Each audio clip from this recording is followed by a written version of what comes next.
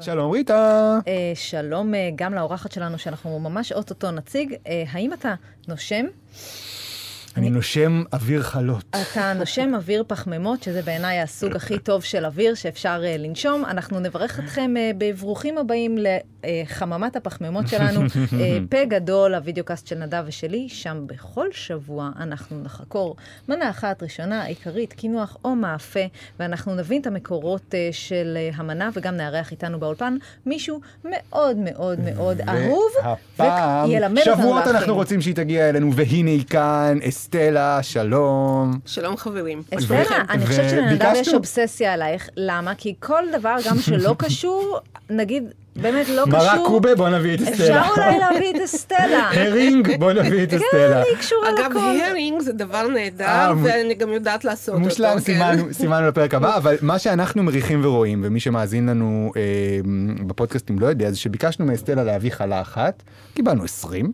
יש כאן חלה עצומה בגודלה בצורת כוכב ים, ועוד אחת יותר קטנה, ועוד אחת יותר קטנה, ועוד אחת קטנטונת. חשפת שהיום אנחנו הולכים לדבר על המאכל שאי אפשר בלעדיו בשולחן השבת, החלה כמובן, ואסטלה באה עם כל התותחים הכבדים, כי היא הולכת ללמד אותנו את רזי הקליעה, אולי הדבר המעצבן ביותר בחלה, למרות שיש כמה דברים מעצבנים בלהכין חלה, אבל קליעה. יש כמה מקומות ליפול, הקליעה היא בוודאי אחת המורכבות, וגם נשאל איפה הכי כדאי לעצלנים לקנות את חלת השבת המושלמת, לי יש אחת כזאת, אני יודע שגם לך יש אחת כזאת, אז נגיד איפה. יש לי אפילו יותר מאחת, כי לדעתי הבעיה עם חלה זה שברגע שאתה מכניס אותה הביתה, אחת זה לא מספיק, גם לא להכין וגם לא לרכוש. זה אם היא הספיקה להגיע הביתה. נכון, נכון. כבר במכונית היא נהיית חצי חלה, רבע חלה. אז אנחנו נהיה עם כל הטיפים של אסטלה להכנת החלה המושלמת בבית, וכמובן הטיפים שלנו איפה ניתן לרכוש כמה מהחלות, גם הטרנדיות יותר, כי יש עכשיו טרנד מטורף של חלות, וגם הקלאסיות. נכון. לא נוותר. נכון. חלה הכי טעימה שאכלת, חוויית חלה זכורה במיוחד? אז אני לא יכולה להתעלם מנושא החלות בבני ברק. היית בסיור לילי כזה בבני ברק? טרם. אני חייבת להפציר בך שאחרי הקורונה, לא חובה עכשיו, אחרי הקורונה תעבור לך בבני ברק, ובאמת זה אולי קצת קלישאתי, אבל כשאתה נכנס לחלות ויז'ניץ שם, המאפייה הענקית, זה פשוט אי אפשר לעמוד בפני הדבר הזה. אני חושבת שיש דבר שנקרא התמסטלות של ניחוחות חלה, ובכלל, אתה לוקח את השקית החומה הפושטית הזאת לתוך הרכב שלך, ולא נעים לי להגיד מהי ההתחרות שמתרחשת שם, ואני לא מכירה בן אדם שיכול לעמוד בפני זה. כי אתה מכניס את זה לאוטו, אתה אומר, אני לא אוכל את זה עכשיו, ניקח את זה איתי הביתה. זה לא קורה, אתה אוכל את זה עכשיו, ואני לא יודעת מה הם עושים. כל הסיכויים נגדך, זה אין מה לעשות, זה סיכויים נגדך. אבל השאלה היא האם מכניסים איזשהו סם לתוך תערובת הבצק, כי משהו קורה שם. וזאת חוויית חלה שבעיניי כל אחד במדינת ישראל רצוי לו לעשות, ולא חייב בבני ברק, כי הם הפכו כבר לאימפריה, והם מוכרים גם לכל מיני נקודות מחירה בתל אביב. נכון, אבל את יודעת מה הבעיה עם חלה, כמו הרבה דברים, נגיד מטוגנים, שיש טעים הרגע שזה יצא מהתנור, ואז צריך להשוות חלות לרגע שהם יצאו מהתנור. כלומר, זה לא חוכמה להשוות חלה שהרגע יצא מהתנור, לחלה אחרת שקנית אותה ביום של המחרת. זאת שיצאה מהתנור כמעט תמיד תהיה מאוד טעימה. אבל חלה אתה יכול להעיר אותה. להעיר אותה? כן, אתה יכול להעיר אותה. אתה יכול לתת לה איזה חימום. כן, אתה יכול להעיר אותה, וזה קסם של מאכל בקטע הזה. כי היא לא כמו לחם שיש לו איזושהי הידרדרות מאוד חדה. לא נכון. אני חושבת שחלה אפשר להעיר, וגם אחד מהדברים היותר כיפים אחרי הקפאה אפילו אפשר להעיר אותה. טוב. אני אפתור לכם את העניין הזה. תפתרי. כל בצק אפשר להעיר, אוקיי? ומה שקורה בבצק זה שהמילן של הקמח באפייה הופך לג'ל, זה הרך של הלחם, מתייחסים אליו כג'ל, והג'ל הזה מתחיל ומתגבש חזרה והופך למילן, סוג אחר של המילן, ככל שהטמפרטורה של הבצק יורדת, והכי גרוע התהליך הזה, ב5 מעלות. זאת אומרת, מי ששם את זה למקרר, זה על הפנים, הכי גרוע. הרגתם הכל, את האמא שלו הרגתם. אז אף פעם לא לשים בצקים במקרר. אבל כן בצקים מוכנים. אחרי אפייה. הלוואי שאני הייתי מתנהגת אחרי הקפאה כמו החלה. זאת אומרת, בהפשרה. זאת אומרת, הקפאה מקפיאה את הזמן, ואם ישר מהתנור קררתם והקפאתם, אז היא תהיה טריה למחרת או כעבור 10 ימים, לא משנה. אסטלה, מה חוויית החלה שלך? אני נורא אוהבת חלות מתוקות. מאז שאני מצמצמת את הפחמימות, ואני מרשה לעצמי רק לנשום, בעיקר לנשום את הפחמימות, כי זה בינתיים הדבר היחידי שלא לא הופך מיד למשקל. אז אני מרשה לעצמי לאכול פרוסת חלה. איך אפשר לאכול עם פרוס? חמה כן. וקוויאר. או פתה כלשהו. זאת אומרת, אם אני חייבת ואני נורא רוצה לפנק את עצמי... אם אין ברירה והחלה חייבת שימרחו עליה משהו, אז קוויאר או... אז זה תמיד חמה וקוויאר. רוסיה קלאסית. לא, אבל זה חוויה אחרת, זה חוץ גופי העניין הזה, זה פשוט יוצא מן הכלל. אבל חלה מתוקה עם הממרחים האלה? לא, עם קוויאר לא, אבל עם פתה כן. עם צימוקים. כן. וואו, עכשיו אני נופלת עם הדבר הזה רק מה... עכשיו, חוץ מזה, החלה זה הדבר אולטימטיבי להכניס לתוך רוטב. כאילו חריימה וחלה. נכון. לא, זה אגב הזדמנות לעשות משהו שאני לא עושה הרבה, וזה להחמיא לבישולים של אמא של כפיר. דווקא אתה מחמיא הרבה לאמא של כפיר. ולא לאמא שלך. את יודעת איזה שיחה, איך אמא שלי שתפה אותי בסוף שבוע כשעלה הפרק האחרון של הברון, איך היא שתפה אותי? נעדה לי, החברות שלי מאזינות, הן חושבות שאני לא, אבל אמא, טוב רגע, אבל למה את חייבת לסכסך? אתה הרגע אמרת ואז הסכמת. לא, נכון, אני רוצה להחמיא לאמא של כפיר ולהגיד שהיא הופעה חלה מעולה, מצטיינת, והיא גם מכינה חריימה. לא צריך לדבר על החריימה, החלה ממש טעימה, היא מצטיינת, היא עושה אותה מעולה, היא יודעת לשזור ולקלוע שאנחנו יודעים שזו המלאכה אולי הסבוכה ביותר בחלה, היא מקפידה על השלבים, יוצאת לחלה מצוינת. עכשיו, אני רוצה... אז אין טיפ סודי, כאילו לא באת פה עם הטיפ של אמא של כפיר הוא... את יודעת מה? כן. אין. אני רוצה שתגידי לי מתי התחלנו לאכול חלות בשבת. אז תראה, זה שהעובדה שבאמת כולנו, לא משנה בכלל... חילונים, דתיים, חרדים, אין איזה משמעות. כולנו מזהים את החלה כמאכל שבת אולטימטיבי, וזה משהו שבאמת כולם יודעים את זה, ואני לא רוצה בכלל להיכנס היום כמעט לכל הפיקנטריה הזו של חלה בתנ"ך וכזה, ונושאי דת, כי זה פחות הקטע. מה שכן נחמד בעיניי זה השם חלה, יש המון תיאוריות מאיפה השם הזה חלה לקוח. אני תמיד חשבתי שזה מהמחולל לסובב, כי כן, כי יש חלה חגיגית כזו של ראש השנה שהיא באמת עגולה. כאילו רואים אותי עושה את העיגול הזה, לא כולם רואים אותי, אבל עשיתי עיגול. היא עשתה עיגול מאוד יפה. ויש גם את המילה הערבית של מתוק, שזה חלווה, שזה גם דומה. אתה תגיד לי איך. אוקיי, אמרתי, כן. אבל בכל מקרה, ההסכמה יותר גורפת, זה שהשם חלה זה בכלל לא שם ספציפי לשום לחם, אלא זה בעצם בצק שנתרם כמנחה לכהנים. טוב, זה הפרשת חלה. נכון מאוד. זה מה שאנחנו מכירים, לוקחים 1/24, נותנים לכהנים בשבת. אבל בול, כן. אסתר לא תעשה את זה בול, אני אעשה את זה בערך עם היד. תיקח כזה. אני פחות בכהנים. כן. הזנב בחלה. אחרי בית המקדש היו שורפים את החתיכה הזאת, הקטנטנה, מה שיש אנשים שעושים את זה עד היום. אז זאת אומרת שזה לא סוג של לחם ספציפי כמו שאנחנו מכירים, שהחלה היא חלה והלחם הוא לחם ואנחנו יודעים מה זה מה. אז מתי זה הפך להיות חלה שהיא כלואה? אז תראה, עד אזור המאה ה-15 נראה לי שהיה קצת מבאס להיות... לאכול חלה. כאילו כזה להתארח בשולחן השבת, כי נגיד לא הייתה חלה, היה מה שנקרא מין פלטברד, לחם שטוח כזה, שאכלו בימי שישי. אל תזמיני אותי לפלטברד, ריטה. אני לא אזמין אותך, אבל זה מה שהיה נהוג. האמת, לא מזמינה אותי בכלל. לא, הייתה פיתה. כן? כן. אבל אם כבר ריטה מזמינה אותי, היא מגישה לי פיתה. אני לא אגיש לך פיתה. אסתלה, זה לא יפה. למרות שזה מתחרז, ריטה ופיתה, זה היה חשוב לי להגיד. רמה גבוהה של הומור. אז מה שהיה מאוד נהוג זה שכדי ככה לקדש את סוף השבוע, אז את הלחם השטוח הזה היו עושים עם קמח לבן, במקום הקמח המלא, או הקמח שהיו אוכלים לחם שחור בימי ככה כל יום. שזה, איך לומר, זה קצת מבאס, לדעתי. זה ממש מבאס. וגם כמובן לא קראו לדבר הזה חלה, כי זאת לא הייתה חלה, זה פשוט היה לחם. וגם בתנ"ך לא כתוב כאילו לאכול חלה, כתוב לברך. אני, המאזינים הקבועים יודעים שאני גיליתי שאני רבע אוסטרי לא מזמן. זה שינה את עולמי לחלוטין, קולינרית, ובכל מובן אפשרי. יום זה שינה את עולמי. ואני גם יודע שהשם חלה כרוך היטב ביהדות אוסטריה. זה נכון, כי האזכור המודרני הראשון לחלה נעשה במאה ה-15, ולפי ספר האוכל היהודי שיש לו שם מאוד חמוד, eat and be satisfied. כל מילה. קראו ללחם הזה, מה זה לא אגיד את זה בטח, נכון? ברכס, ברכס או ברכס, משהו בסגנון הזה, וזה היה לחם שהוא היה בעצם מסורתי לאזור מזרח גרמניה, ונהוג היה לאכול אותו בסנדייז, בימי ראשון. אז זו הפעם הראשונה שהלחם הזה שאנחנו מכירים כחלה, הופך להיות האוכל של השבתות? זה הפעם הראשונה שהלחם שנקרא ברכס הופך להיות חלה, ונהוג גם אצל יהודים בשבתות, ויש גם עוד כל מיני שמות שלפני שקראו לה חלה, היו קוראים לה למשל קושן, שהיום מכירים את זה בתור איזושהי עוגה, אבל אז זה היה... קיושן זה עוגה. בבקשה, את מי הבאתי? ללמד אותי שפות. לא, אבל כי האוסטרי, רבע האוסטרי שותק, אז אני לא... זה גילוי מאוחר. כן, כל דבר אצלם זה עם קושן.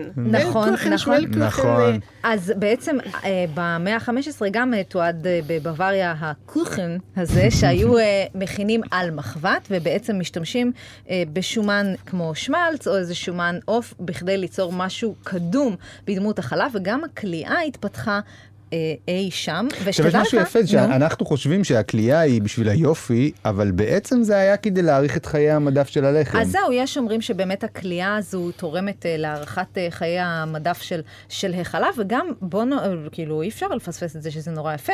נכון. אז זה לא רק שאנחנו נוהים אחר טרנדים ויזואליים באוכל, מה לעשות? עוד לפני האינסטגרם. הרבה לפני האינסטגרם. וככה זה נהיה סוג של טרנד. אבל למה זה מעריך את חיי המדף של הלחם כשזה קלוע? זה לא בדיוק מעריך את חיי המדף, מה שמעריך את חיי המדף זה השומן שיש בחלה, אוקיי? כי השומן גורם לכך שחלק מהנוזלים הוא סופח, הוא נקשר בגלל שיש בזה גם ביצים, נוצרת סוג של אמולציה, והנוזל נקלע ונשמר בתוך החלה. הבנתי, זה מעניין. ובעצם אז הלחם החלה הזו הופכת להיות סוג של מסורת באזורים שלך, אזור אוסטריה, ואחר כך זה נודד הלאה לרוסיה, לפולין, לחלקים נוספים של מזרח אירופה וצרפת והונגריה, וככה הקהילות היהודיות השתרשה אצלן החלה, וגם הטכניקות של הקליעה, מה שקורה כאן על השולחן, זה אפילו לא, אני לא אגיד שזו טכניקה שנעשתה רווחת, משום שבחיים לא ראיתי חלת כוכב ים, אבל הטכניקות של הקליעה הלכו והתפשטו. עכשיו, אתה טיפוס שאוהב חלות מוגזמות? אני טיפוס שלוקה מאוד בקליעה. לא, אבל אני אסביר, זה מגיע פרקטי. אני לא מסוגל לעשות צמה של יותר משלושה קצוות. גם אני.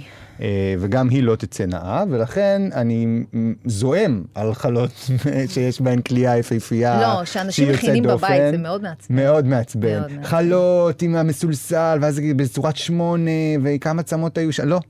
לא תודה, גברתי. אני נורא מסכימה, ואני רוצה ככה קצת לתת לנו תפיחה על השכם. אשת הקולינריה קלודיה רודן מספרת שקליעת 3, שזה הקליעה הכי פושטית, היא מסמלת אמת, שלום וצדק. אז תהיה רגוע, כי כל כזה... לא 3 הקפים. כל צורה של חלה יש לה גם משמעות, שתדעו לכם, הרי המעגל זה המשכיות ושלמות, החלה של ראש השנה, חלת מפתח, חלת פרנסה, כמובן, ושפע, כל צורה עם משהו אחר. אני לא יודעת מה כוכב ים אומר. כוכב ים זה... לא, אבל תראי, אפשר להגיד, המדינה זה אני, ולהכניס את התמונה שלי פה באמצע, זה אופציה. אפשר, סתם קראתי לזה כוכב ים, אבל כאילו כזה מתפרץ. לא, כוכב, זה הכוכב של השולחן. זה משמעות תיאולוגית חדשה. כן, אני רוצה להגיד לך שכמובן שידעתי מה אומרת קלודיה רודן, ולכן אני קולע עם 3 צמות. לגמרי, לא כי אין לנו שום יכולת, לא לך ולא לי לקלוע. הכי מצטיינת, זה נכון. עכשיו, אם אנחנו אבל מדברים רגע על טרנדים של חלות, אז תכף אני אשאל אותך, אסתלה, מה את חושבת על כל הסיפור הזה? כי בחודשים האחרונים של הקורונה, אי אפשר היה להתעלם זה פשוט מגמת חלות. קודם כל, כולם הכינו בבית למאפים אחד, 2 חלות הפכו להיות הדבר שכל אחד חייב להתמקצע בו. ממש להתמקצע, וכל אחד עם טוויסט אחר. נכון, עשבי טיבול, ירקות, מה לא הכניסו לתוך החלה מסכנה? בוא, ארז קומורובסקי, כשהוא עושה חלה, מכניס לגזע של עץ, ככה קושר, דברים מאוד יפים, אני לא אומרת, אבל הוא זה שככה ביסס את זה, זה אפילו לא טרנד אצלו, זה באמת דרך חיים, הוא יוצא לבוסטן שלו, לוקח איזה ענף, לא, אבל דניאל קיציס עם החלות מרים ופקן, חצילים, טעים, וגם מחיר, 80 שקל לחלה. נכון, נכון. אז השאלה היא כבר בשלב הזה, מה זה? האם זה חלה? או שזה יותר לקחת את זה, אם זה עם תמרים ופקן, אם זאת עוגה, או אם זה עם סוג של חצילים מטוגנים, זה כבר מאפה אחר. לא, זה בכל מקרה חלה, כמו שפוקצ'ה היא פוקצ'ה, לא, כי חלה היא בסופו של דבר, היא משהו שאתה באמת בוצע ממנו, ואתה שם בתוך משהו, שם עליו משהו. האם חלה עם חצילים שעברו איזשהו תהליך ב-80 שקלים, זאת עדיין חלה? אגב, ריטה, מה החלק, איפה את מתחילה את החלה? את מתחילה אותה בקצה, או שאת לוקחת מהאמצע? את האמת? אמצע, אסתלה? כן, זאת האמת שלי. זה תלוי. אם אני קניתי עכשיו חלה, זה קורה לי לעתים נדירות, אבל אם עוברים בבני ברק לפני הקורונה וויז'ניץ וזה, אז פחות או יותר עד הרמזור, החלה נגמרת.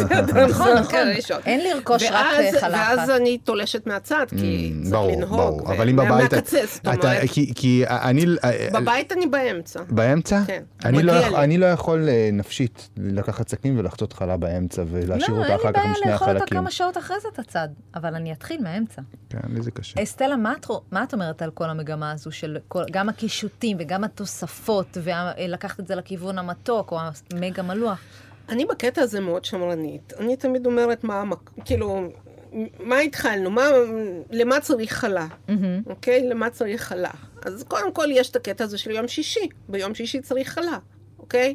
בין אם זה מישהו שדוחף פנימה שניצל, ובין אם זה לברך על זה. עכשיו, חלה שהיא כזאת כלואה, אז זורקים לכל אחד, כן, האבא זורק בוצע חתיכה, לא חותכים, אלא זורקים, ואז קל מאוד להוציא מפה חתיכות. עכשיו, אם רוצים, בעיקרון יש חלה, ויש חלה מתוקה, אוקיי? ובחלה, לפי החוקי כשרות, היא חייבת להיות פרווה, אוקיי? כדי שלא לבלבל אנשים, חלילה להכניס שניצל לתוך חלה שיש בה חמה. אבל חלה עם חמאה, נגיד מתוקה, היא סוף, זה משהו אחר לגמרי. ועכשיו אני אומרת, אז אם החלה נוצרה לזה, והיא באמת לחם אולטימטיבי למשהו, לראות ולדברים כאלה, אז למה להכניס לתוך זה? עוד משהו. כן. אגב, אסתלה סיפרה... כאילו, זה מצא למשהו נהדר, אפשר לשים על זה, אז חלה עם חצילים בפנים? לא רוצה, לא על השולחן שלי. אסתלה סיפרה... לא, אני שמה חצילים ליד, זה הולך נפלא. נכון. אבל כשזה בפנים, זה משנה המון דברים. כשאתם מכניסים משהו, חצילים יש בזה המון מים. אז אתה מכניס לפה המון מים, אתה צריך להוציא חלק מהמים. בקיצור, אתה משבש את כל נושא המרקם. את הכימיה שבדבר. עכשיו, אסתלה אמרה, עוד שנייה נצלול לאיך מכינים חלה, אבל אסתלה סיפרה משהו יפה. אני הבנתי שקיבלו אותי למשפחה של כפיר, כשקיבלתי ראשון את החלק מהחלה, כי אבא של כפיר מקדש על השולחן, הוא שם את המלח, והוא מתחיל... אבל זה לא מנהג שכך נהוג לכבד אורחים? אז כשאנחנו התחלנו להגיע לארוחות שישי, לא קיבלתי ראשון. ואז אחרי, לקח שנים, אני מדבר איתך על עניין של שנים, היום אני מקבל ראשון. יפה, אז אתה מבין מה עושה חלה? ממש. אז למה חצילים? מה הקשר? אז רגע, אז אסתלה, בואו נדבר על הנושא שלשמו התכנסנו, שזה ללמוד להכין חלה, ואני יודעת שזה נושא קרוב לליבך, כי הבאת כאן מפגן. קודם כל, שמרים יבשים וטריים. לא חשוב. לא חשוב. לא חשוב. אני אוהבת טריים, ובאופן קבוע יש לי טריים, ותמיד לכל מיני תאונות וזה, יש לי גם יבשים. אוקיי? בעיקרון, עם טריים יותר קל לעבוד, זה יותר מהיר. בקטע הזה זה קל. הם מתעוררים, הם חיים, אז הם מתעוררים נורא מהר. אוקיי, ואז לוקחים אותם אז מפוררים אותם לתוך הנוזל של החלה, שזה בדרך כלל מים, unless אתם עושים חלה עם חלב והיא לא פרווה. ואז קוראים לעוגה. צריך לקרוא לעוגה, כן. לא נכון. כן. זה ההבדל? אני עדיין אקרא לחלה. לא, אבל החלב הופך אותה... אצל הדתיים, כן, עוגת חלה. באמת? כן, חייבים לקרוא לזה. ואז מי שיושב סביב השולחן יודע הוא יודע שמגישים את זה רק עם חלבי. כן, מעניין. אוקיי, אז ממיסים את השמרים הטריים בתוך הנוזל. בתוך הנוזל, ואז מוסיפים את הביצים, בדרך כלל בחלה יש ביצים, את הביצים, את כל הנוזלים שיש לנו, את הסוכר, הקמח, מעליהם את המלח, ומתחילים משליש שמן. אבל מערבלים לפני שמוסיפים את המלח, או כבר הכל ביחד? יש מיקסר, הוא עובד מצוין. אבל אם המלח פוגש את השמרים, לא... המלח מלמעלה. על הקמח. יש הפרדה בין השמנים שנמסו במים, אוקיי. לבין המלח שהוא מעל הקמח. אני חייבת לשאול, יש אסכולה בעצם של בלי ביצים. יש אסכולה כזו של... מה ההבדל מבחינתך בחלות? מרקם. ביצים ייתנו מרקם יותר טוב, הם גם נותנים צבע. יש כאלה שעושים רק עם חלמונים, ואז בפנים יש צבע צהוב יפה נורע. עכשיו, באיטליה, כל החלמונים, קוראים להם באיטלקית רוסי, אדומים. נכון, זה גם... הם כתומים יפים. כל המאפים, בגלל זה הם גם צהובים יפים. 2-3 חלמונים, הופך את זה לצהוב בפנים מהמם. באמת נראה חלה עוגה. ואפשר עם ביצה ובלי ביצה, אבל אם עושים את זה בלי ביצה, אז כדאי להוסיף איזשהו, התעשייה מוסיפה אמולסיפייר. פשוט מוסיפה איזשהו לציטין, או דברים שהם מחברים. ובבית התחליף הוא מה? אם את רוצה בלי ביצה? כלום. תכיני עם ביצה. לא, כלום. תוותרו על ביצה, אבל כמות המים... לא, כמות המים תהיה קצת יותר גדולה. אוקיי. מערבלים, כמה זמן מטפיחים?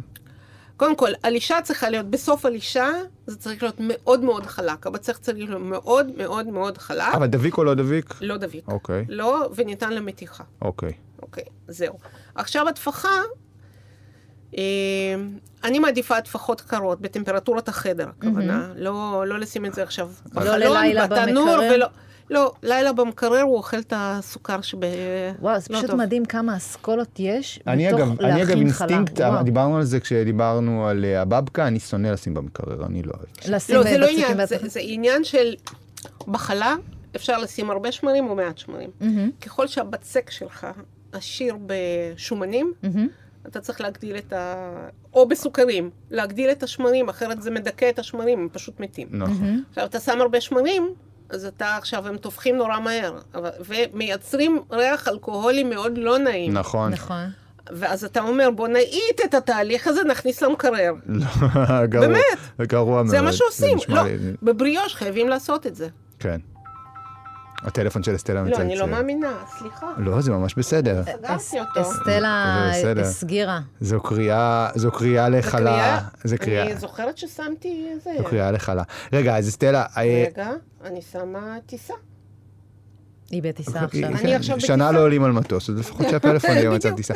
רגע, ואז אנחנו מטפיחים את מעמרת עדיף בחדר, התפחה של כמה זמן? בין 3/4 שעה לשעה וחצי. אוקיי. תלוי בחום החדר ותלוי באיכות השמרים, כמה זמן שבא להם עד שהם עולים. אז מה זה אומר איך את יודעת שסיימת? פי 2 כמו שאומרים בערך בעין? כן, כן. אוקיי. ואז? רגע, יש פה קטע קריטי. לא לחסות בניילון נצמד. לתת לחלל לנשום. ומגבת גם לא? מגבת מצוין, זה לא נצמד. אוקיי. כל דבר שמעביר אוויר, זה טוב. אוקיי. עכשיו יש את הקטע הזה של להפיל את החלה. כן, נכון. לא על הרצפה, אבל להפיל את הנפח. נכון. בעצם, אנחנו באנגלית קוראים לזה בצורה הרבה יותר אצילית. To introduce to air. אוקיי? זאת אומרת, אנחנו משחררים את הגז, את ה-CO2 שנוצר, ואז השמרים, הרי הם נחנקים ב-CO2. הם לא נחנקים, הם פשוט מייצרים כהל בצורה הרבה יותר חזקה ומהירה, וככה הם נחנקים לאט לאט. אז כשאנחנו משחררים את ה-CO2, הם יותר זמינים, האוויר יותר זמין להם, ואז זה תופח הרבה יותר מהר. אוקיי. אוקיי? אבל בשלב הזה שאנחנו שחררנו את הגז, אנחנו יכולים להתחיל לשקול. אוקיי? לחתוך את זה לרצועות שאנחנו נרצה. שזה כמה רצועות, זה בין 3 לכמה שאנחנו רוצים? כמה שאנחנו רוצים. יש לה כאן דוגמה, 15 רצוות אם תרצה. 15 רצועות, אני לא רוצה. אוקיי, שקלנו כדי שיצא לנו מדוד ומדויק. אחרי יש לנו תהליך שהוא, באנגלית כל התהליכים האלה, כי הגדירו את זה מעט, יש לנו שייפינג. אז אנחנו רוצים לעשות רצועה, אז אנחנו עושים מין גלגול כזה של כמו רולדה, עד שיוצאת לנו רצועה קטנה, ואז אנחנו בהפסקות מגדילים ומגדילים ומגדילים את הרצועות האלה, מעריכים אותם, כן, לא רואים אותי. עם הידיים או עם עם הידיים? ידיים, מה, בשומן או רטובות? כלום, שום דבר, החלה לא דביקה. אוקיי. ואז אנחנו מעריכים את החלה על ידי גלגול על השולחן. כן. עד שאנחנו מגיעים, והיא תמיד מתכווצת מעט. נכון. אז זה הגיוני. למה זה הגיוני? כי הבצק הוא מאוד אלסטי. אלסטי זה כמו גרב אלסטית, אפשר למתוח. והוא רוצה לחזור, כן. להבדיל מפלסטי, שזה כמו פלסטלינה, אתה מגיע לאיזשהו גודל וזה שם. נשאר. אז עכשיו אנחנו מגיעים לשלב הנוראי? שמה, שאנחנו מנסים ועכשיו יש בפלסטלינה? שלייה. כן. אז יש לנו 3 רצועות, אני תמיד נתקע בחיבור של שלושתן בקצה, מה עושים? איך מתחילים? מחברים ולא מסתכלים על החיבור הזה. אחר כך אתה יכול לחתוך את החיבור, או לעשות לקפצ'ץ' אותו, ובאמת לחתוך חלק ממנו. אוקיי, אז שמים את כולם באיזה נקודה, באיזה קצה. וזה אפשר יהיה אחר כך לאלוהים, אם אתה רוצה. ל-1.24, כן. 1.24 בדיוק. ואז הכלייה של צמא, הבסיסית. נכון. חיצוני, בין השתיים, למרכז. חיצוני, בין השתיים. וכשזה הולך לכיוונים קצת יותר מסובכים, כמו הכלייה הזו שאני רואה של 4, של 5. זאת כלייה נורא פשוטה, אגב. כליית 4. יותר פשוטה מזה. למה? אנחנו מניחים את החלה בצורת צלב. כן. אוקיי, יש לי 4 רצועות בצורת X, זה לא צלב. זה חשוב שזה X. כן. ואז אנחנו לוקחים את אלה שנמצאים ממול, כן. ומחליפים ביניהם. אני לא מאמינה לך. נשבעת לך שככה יהיה לי טוב. ככה כל הזמן? למה אני מתעקשת לקלוע 3? זה כל כך טיפשי. רגע, אבל ככה כל הזמן? כאילו, אלכסונים מחליפים פשוט? אלכסונים מחליפים. איזה פראייר אתה מרגיש? אני ממש מרגיש פראייר. הנה, הוא עושה את זה נכון. לא. כשאסטלה עושה את זה ככה, ואנחנו שומעים את הכל, והיא מחליפה לה אלכסונים בכיף שלה, זה נשמע שזה... תכף אתה מקבל פה היא הוציאה פלסטלינה עכשיו. היא באה ללמד אותך, מה אתה חושב שהיא באה? אני באתי עם הזרים טקטיים, כן. ריטה, היא הוציאה פלסטלינה. היא צודקת, היא צריכה ללמד אותך כליית פלסטלינה מאי. אז אוקיי, אז כליית 4 משום מה זה הרבה יותר פשוט מכליית 3, וזה טיפ שאני לא חשבתי עליו, אבל אנשים 6. כן, שאיך לומר, נתקעים ב3, צריכים להתקדם לכיוון 5 או 6?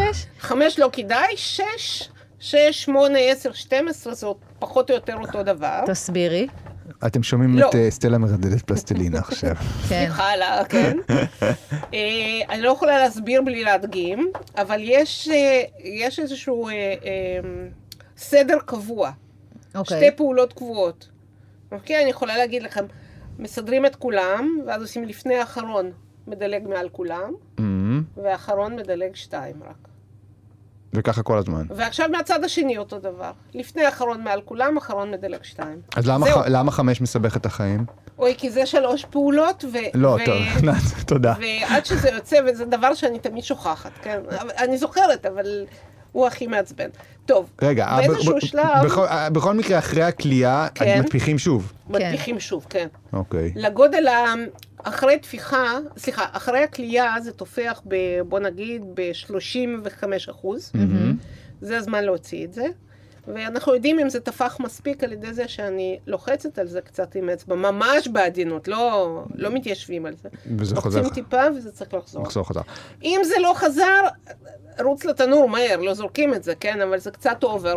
וואלה. רגע, בעצם את ההתפחה השנייה, את עושה התפחה שנייה בתנור? לא. בתת תפיחה. או בחוץ. בתת תפיחה. או בחוץ. בישראל זה תת תפיחה. איפה יש לי תת תפיחה? בסדר, אז בחוץ. בחוץ. רגע, בישראל זה תת תפיחה. בקיץ זה תת תפיחה אובר. ואז מברישים... מברישים בביצה לפני התפחה. לפני התפחה מברישים? לפני התפחה, ופעם שנייה אחרי התפחה. למה? מעניין. אם את רוצה שיהיה מבריק, פעמיים. אם את רוצה שיצא מת, פעם אחת. אני מבינה. זה מונע התייבשות. אז בעצם את הביצה מורחים לפני ההתפחה השנייה, ואז... אחרי שקלט את החלט, מורחת בביצה, מתפיחה פעם נוספת, מורחת בביצה, מפזרת... לפני התפחה, לפני אפייה. מפזרת סומסום. סומסום לפני אפייה. אגב, מה עוד חוץ מסומסום? פעם יש פרג זה במלוכה. אני אוהבת פרג, העניין הוא שפרג עושה את זה למאוד כהה. נכון. אז יש אנשים שלא... אבל יש בזה חן בפרג. אני מוצאת המון חן בפרג, ויש, אפרופו חלה של 3, אם אתם עושים חלה של 3, ומשאירים עוד 25% בצק, ועושים חלה דקיקונת של 3, ושמים אותה מעל, והחלה הזאת תהיה בסומסום, והיא בפרק. וואו. לא, ליפול. יפה, איזה טיפ, וגם אתה לא יוצא כזה שעשית 5, אבל אתה עדיין מרשים. עכשיו, אני הייתי רוצה שאסטלה תבוא לשחק בפלסטלינה עם הבנות שלי בגדול, כי מה שהיא עושה כאן עם הפלסטלינה הוא בלתי נתפס. אתה תלך ותשחק עם זה. רגע, יש לי שאלה, אסטלה, מה קורה? כמעט סיימתי. מה קורה אם יש קרעים בבצק אחרי שאפינו? למה זה קורה? קרעים בבצק אחרי שאפינו, זה אומר שהקלייה הייתה מאוד מאוד צפופה.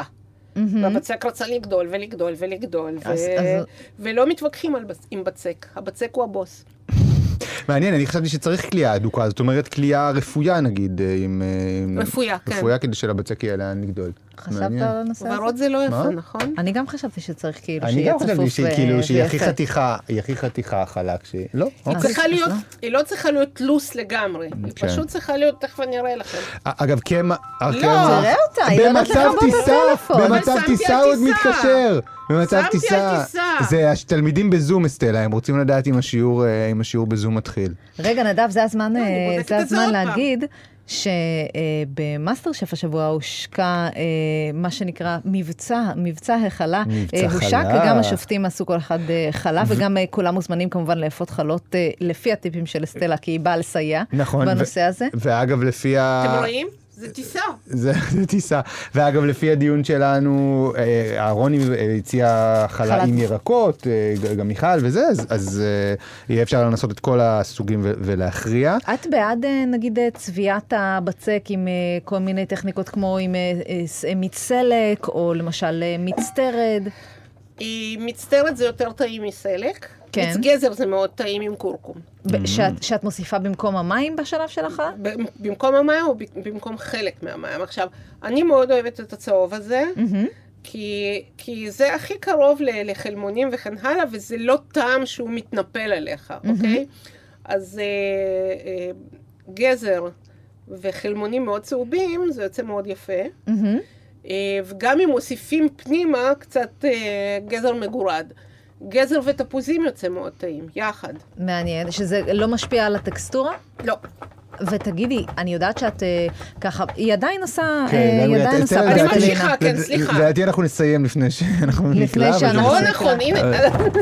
אבל רגע, אסטלה, אני יודעת שאת פחות בעד, אבל אם כן מישהו רוצה ככה לשזור משהו בתוך החלה שלו, אם זה תוספת כלשהי, אם זה ירק איפה, באיזה שלב, ואיך יודעים אם זה יותר מדי נוזלי. כל ירק זה יותר, זה שונה. אם אנחנו רוצים בצל מטוגן, אז זה אומר שא' בבצל יש גם מים וגם שומן. אנחנו מוסיפים גם וגם. אבל זה יוצא מצוין לאוהבי הז'אנר, אוקיי? אם אנחנו רוצים להוסיף... באיזה שלב את מוסיפה אותו? בלישה. בלישה. אוקיי. וממש בתום הלישה. אם רוצים להוסיף אגוזים, אז אנחנו לא רוצים לשבור את האגוזים. אז זה ממש מוסיפים ידנית בתום הלישה. צימוקים גם? גם. צימוקים צובעים. זיתים שחורים צובעים את הבצק. אוקיי. אוקיי? אז פה צריך להחליט איזה צימוק רוצים או איזה זית רוצים. עכשיו, זית שחור, שהוא מאוד מאוד טעים, הרבה יותר טעים מזית ירוק, בתוך הבצק, הוא צובע את זה לאפור. ותמיד אפשר למכור את זה לכל מיני אנשים שאוכלים רק בריא, שזה חלת 70% שיפון. תגידי, ומה את באמת חושבת על שימוש בקמחים אחרים, אם זה להיות בריא יותר, נגיד? קודם כל, תורידו את הבריא הזה מהעניין. אין לי יותר בריא בלקסיקון. לא, במיוחד לא בחלה, חלה לא תהיה ברירה. ולחשוב על בריא, זה ממש בדיחה. נכון. אבל, קמח קוסמין לחלות נורא טעים, כי הוא בעצמו מתקתק. מאוד מאוד טעים.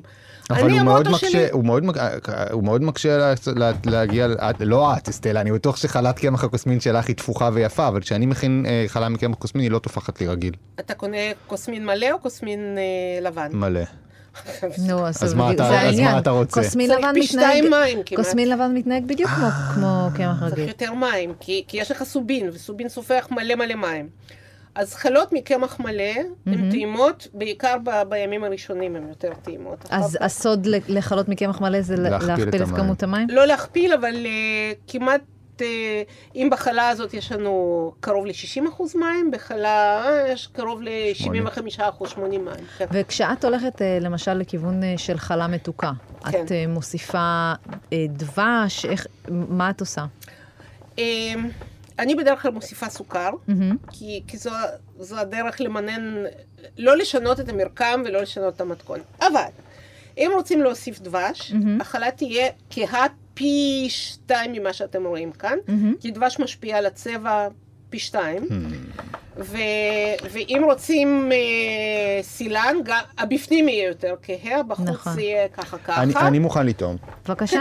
למה אבל אתה הולך על זאת? אז זהו, תראו, אני הלכתי על החלה המרובעת שהיא אישית, כי הכי בא לי עליה. אני רוצה לטעום מחלת תאכל עכשיו, כי זה כבר מוכן. לי הכי בא עליה. כי הכי טרחו על חלת החמש, אתה מבין? זו חלה שהטכניקה שלה היא בלתי נסבלת. בחרת את החלה שאסטלה הזיעה בשבילה, אני מוכן אותה. מה אני אעשה? טוב, אחרי זה אני מוכנה ללמד אותך הוא חייב ללמוד. וואו, רגע, שים לב מה קורה כאן. וואו, את פשוט מושכת, זה כמו קיורטוש, את מושכת את החלה. נכון. כולה הולכת איתך. וואו, זה יפה. הופ. זה קליעה טובה. אסטלה, מתי החלה נפתה? היא נפתה לפני כמה שעות. וואו. אין על ניחוחות של לחם טרי, זה משהו... אין על חלה בעולם הזה, אין, באמת. וואי, איזה ספוג בפנים. אסטלה, שלמות. תודה חמודים, אני אבוא כל פעם. זהו, הטקסטורה של החלה הזו מאוד מאוד אוורירית. לקח לי אותה מעד, את רואה את זה? לא, זה פשוט אני רק רוצה לראות אם טעמה של חלה קליעה 5 שונה מטעמה של קליעה 4. ככל שהחלה גדולה יותר, היא יותר טעימה. כי יש יותר בפנים. לא, כי הבפנים יותר רך. פחות יבש. זה קשור כי יש... כן. כן, אז תשובה היא כן. אז אתה רואה שבחרת לא טוב? בחרת את החלות האישיות. וואו, נפלא. טוב, אתה יכול... אתה גבר טיפוסי, אני מניחה, אבל אתה יכול גם לאכול וגם להסתכל. אני יכול. סבבה. לא, הוא לא צריך להסתכל, הוא צריך לעשות. זאת הדגמה של חלת ה-4. זאת הדגמה. שמתחילה ב-X. רואים איזה X. נכון. אל תעשו צלב, כי זה לא טוב, זה יבלבל אתכם. אוקיי. עכשיו, אני שמה פה פומפון בצבע, טוב, לא חשוב. אני שמה פה משהו, רק שתדעו... שזה האמצע. שזה האמצע, ואת זה אסור לחסות. אוקיי, אז עשית X. אוקיי? אני מחליפה ביניהם. את עכשיו קל? כן. אני מחליפה ביניהם. תדבק. מחליפה בין האלכסונים. אוקיי. נכון. תדבק. החלפתי, אוקיי? כן. החלפתי. אני לא מאמין שעשיתי מה שעשיתי עד היום. החלפתי. זה הדבר הכי פשוט שאני ראיתי בחיים. והחוכמה היא להחזיר את זה תמיד למקום, ממול. מדהים. אוקיי? להתנגד. חברים, קורה כאן משהו שהולך לטלטל את עולמי, לשנות את כל הדרך שבה קלעתי עם האפים עד היום. החלפנו. לא ראיתי כזה דבר בחיים. החלפנו, ועכשיו לשאלתך קודם, שאני אשאלה, מה עושים עם למה זה ככה? נכון. לוקח את זה, תעשה לו ככה. מוריד את הקצוות המכוערים וסוגר מחדש. אתה יכול גם להכניס אותם לשם, אבל אני לא מאמין. זה אסטלה, זה כמו יצירת האומנות, אני מבקש שתחתמי על זה ואני אתלה את זה. מה אני אגיד לך? טוב, וואו. אסטלה, תודה. למה לקלוע אחרת שוב? חברים, קליעה של 4 היא הקלה ביותר, לפחות שאסטלה עושה את זה, אבל אני אבדוק את זה גם בסוף שבוע, אני אכין חלה, אני אבדוק את זה. לא, אתה תתאמן על זה, ואז אתה תעשה חלה. אני אתאמן על הפלסטלינה עם הבנות, ואז אני אעשה... לאבא הזה שמברך על החלות. נכון, ואני אגיד לו... לאבא של בן הזוג, נכון? ואתה תזרוק לו. נראה לך, את לא מבינה איך שולחן השבת מתנהל, את לא מבינה כלום. סליחה. אני גם צריך להפות את זה בתנור שלו, כדי שהוא יאכל את זה, כי אם אני אופה את זה בתנור שלי, אז זה גם לא זה, אבל בסדר, אני אעשה את זה. מדהים. אסטלה, כל כך תודה שבאת, היה מחכים מאוד, באמת, אני בשבת הולך לעשות את זה. לא, אתה באמת כאילו אתה לא צריך לשכנע אותנו, לא, כי אני גם מיישם, ריטה, בשונה מאחרים. אני הכנתי בשבת האחרונה בבקה ואת. לא השבוע, אבל לוקח לי טיפה שנייה, כאילו זמן, רגע. מדוע אתה תוקפן כל כך? ממש. אסטלה, תודה רבה שבאת ותודה רבה שאתם האזנתם. אפשר למצוא את הפודקאסט שלנו גם בספוטיפיי וגם באפל בפודקאסטים וגם במאקו בגרסת הוידאו-קאסט. ואנחנו מפצירים בכם, הכי מוכלות לפי הטיפים של אסטלה, תייגו, שתפו אותנו מה מתרחש, איזו חלה הכי עבדה לכם, והאם אתם יודעים לקלוע קליעת 5 או 6, כמו שאנחנו לא. נכון. תודה רבה. תודה. תודה, אסטלה.